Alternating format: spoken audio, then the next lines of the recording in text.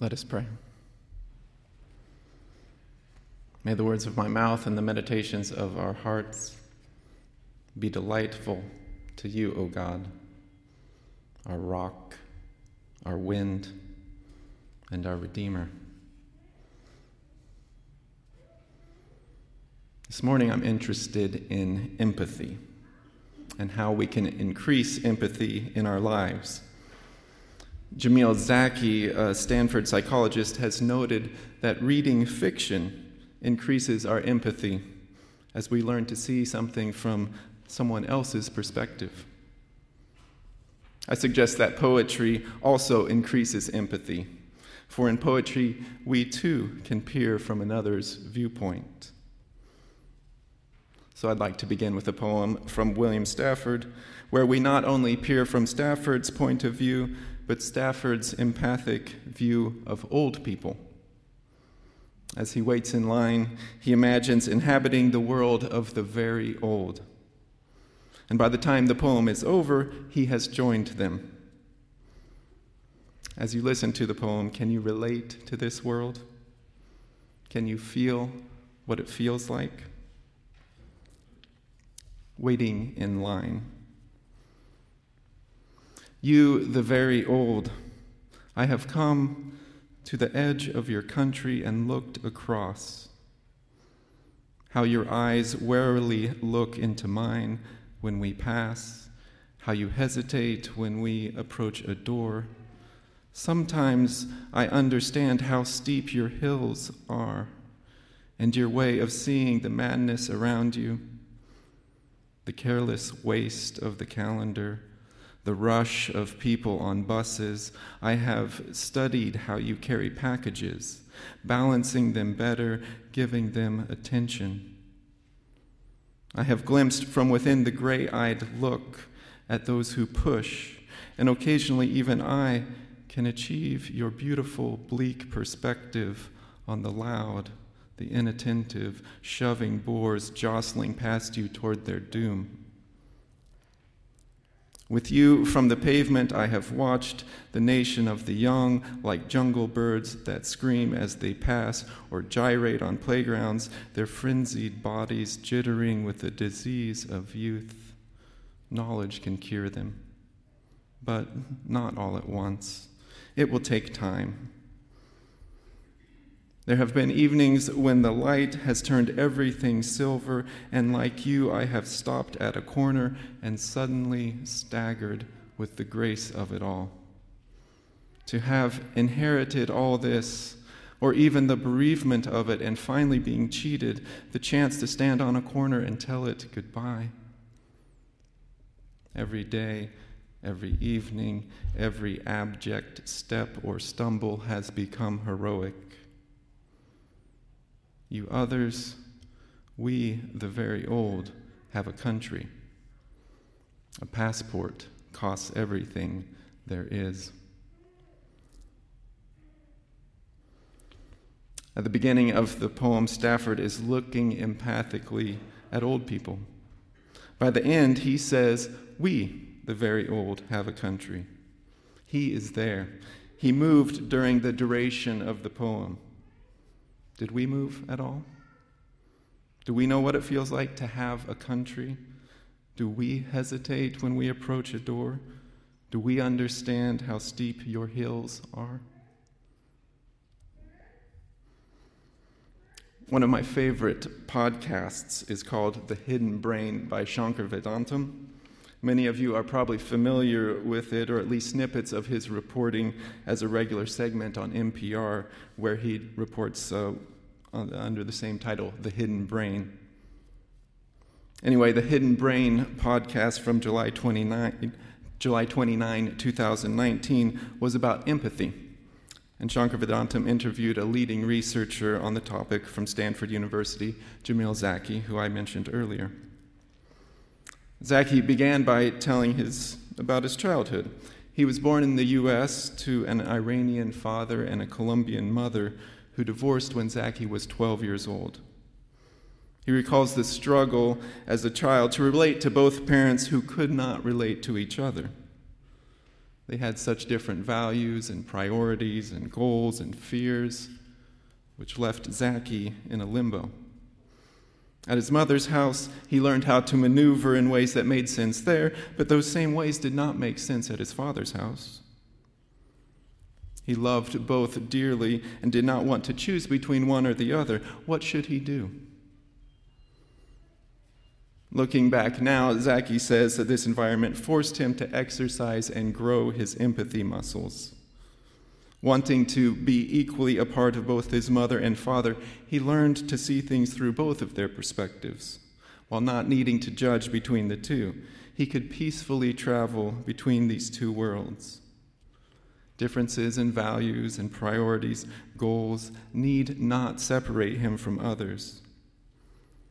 At a very formative time in his development, Zaki deeply understood that someone else's world was just as valid as his mother's world, his father's world, and his own world, all with their deep pain. They all had their value. They all had their limitations. In Jamil Zaki's most recent book entitled The War for Kindness, Building Empathy in a Fractured World, he maps out our empathy responses through social psychology research and suggests ways that we can better exercise our empathy muscles. One study that he cites, which I just love, is from a researcher from England, Mark Levine, who researched different groups of people and their responses towards each other. And of course, the best way to do this in England is with soccer fans. So he compared fans of Manchester United and Liverpool.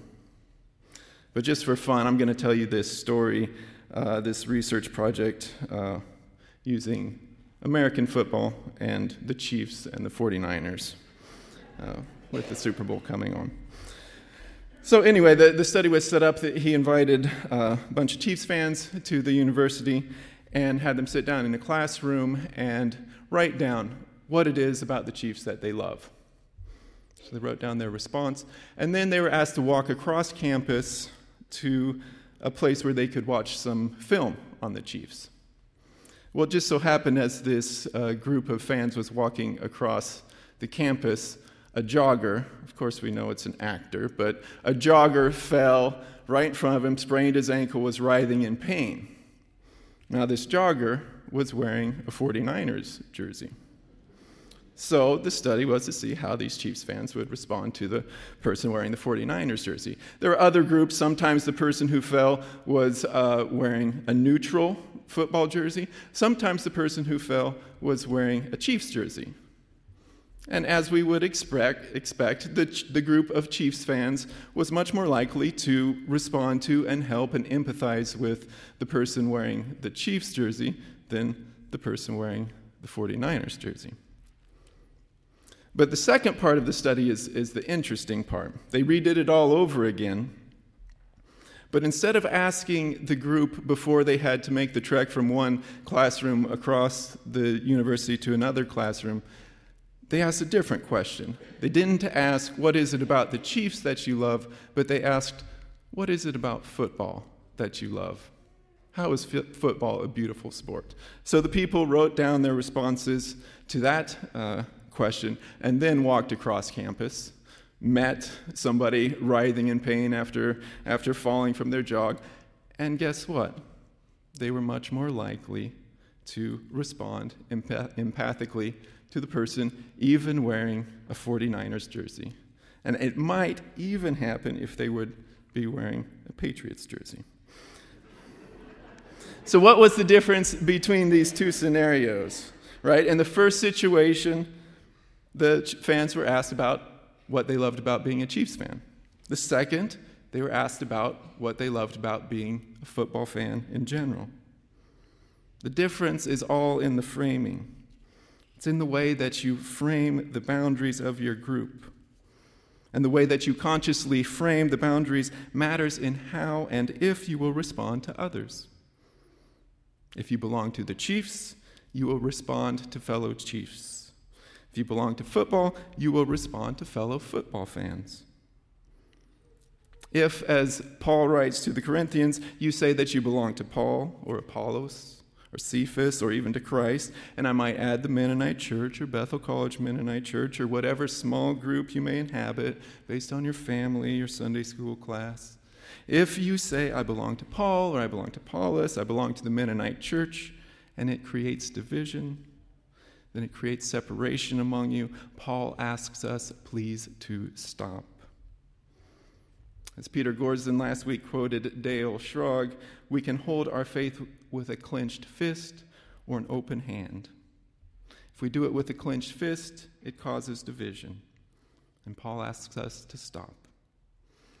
In the words of Paul, be united in the same mind and the same spirit. Do not primarily identify yourself with anything less than the message of the cross. Not with certain leaders, not by whom you were baptized, not even with eloquent wisdom. Identify with nothing less than the message of the cross. A message which, by the way, is foolishness to those who are perishing and the power of God to those who are living. This teaching of Paul is an impossibility. We will inevitably regress to small group identification. But we cannot let it have power over us and leave us blind or numb. As the study about the sports fans showed, conscious framing does make a difference in how we act in the world. We can expand the circle. We can see from different lenses, but it takes a conscious effort. Without a constant push towards different lenses, different perspectives, different groups, we are chained to parochialism, chained to tribalism. And it's not just a neutral parochialism, but a tribalism that can cause blindness or even backlash against those who might not seem to be from your particular group. Ironically, empathy towards a narrow group to which you belong can cause you to be less empathic towards those who are not part of your group. Empathy doesn't just naturally spread. One study of police officers in Washington State revealed just that. Even though many officers get into the police business as a way to help citizens, to serve and protect, a very empathic kind of motive, their bonds towards one another as police officers ends up trumping their bond towards the citizens. One of Zaki's research projects, he looks at officers' responses to other officers and potential police misconduct. Predictably, the officers were far more likely to stand behind their fellow officers who shot an unarmed man than the normal population. Even though the shooting was a travesty to many, including officers and citizens, the officers were adamant that these were good guys who just made a mistake. This kind of mentality could likely be said for teachers or nurses or pastors, business people. Whatever the group, if someone is part of your group and misconduct happens, you are likely to say, it was a good person who made a mistake. While the rest of the world sees it much differently, while even others in the church may see it much differently. In fact, as Zaki digs deeper into this paradox with other research, it seems as though a major indicator of someone's willingness to be empathic to a group which is not their own has to do with the strength of one's bond to their in-group. Turns out that for people who are extraordinarily empathic to their own group, even if they have some empathy towards outsiders, they are very unlikely to compromise or do anything that could threaten their own tribe.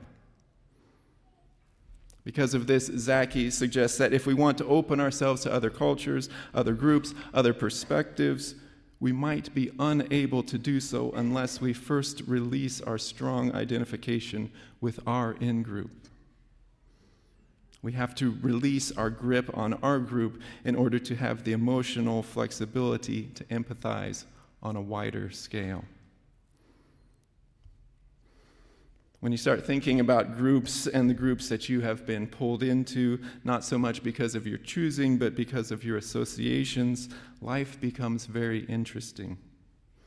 It's a lens that you can play with and find freedom by not having to be bound by any particular tribe. It's a lens to look into your life and a lens to look at Jesus. As I close, I want us to begin to look through that lens upon Jesus. How did Jesus identify with certain groups? What were the insider-outsider dynamics that were happening in his situation? Just from the gospel today, it might be interesting to ask, why did Jesus start his ministry upon the arrest of John the Baptist? Was it that he didn't want to be seen as being in competition with John the Baptist and his followers? Was it that he didn't want to be seen as being a part of John the Baptist and his group? Later, as Jesus calls the fishermen, how is Jesus identifying himself and his movement? Is he picking from the influential in society or the lowly? In addition, who comes streaming to Jesus as he begins his ministry? It seems like the sick, the diseased, all the outcasts come. Jesus begins with them and is certainly able to empathize with them. And these are the people who are sitting on the mount to follow as Jesus gives the Sermon on the Mount. Is he later able to empathize with those in power? What would it be like to see Jesus in his element? What were the decisions he was making? Who were the people he was empathizing with? How is it that he seemed to be at home wherever he went, with whomever he was with? Imagining Jesus grows our empathic muscles. As far as I'm concerned, this is all part of following the cross. Foolishness to those who want to stay entrenched in their own little group, their own eloquent wisdom, but salvation to those who are able to release to the power of God. A God who weaves all things together in life and death and resurrection by the power of love, clearly demonstrated through Jesus. Much broader than our tribalism, may we keep Jesus and Jesus' path always in mind. Amen.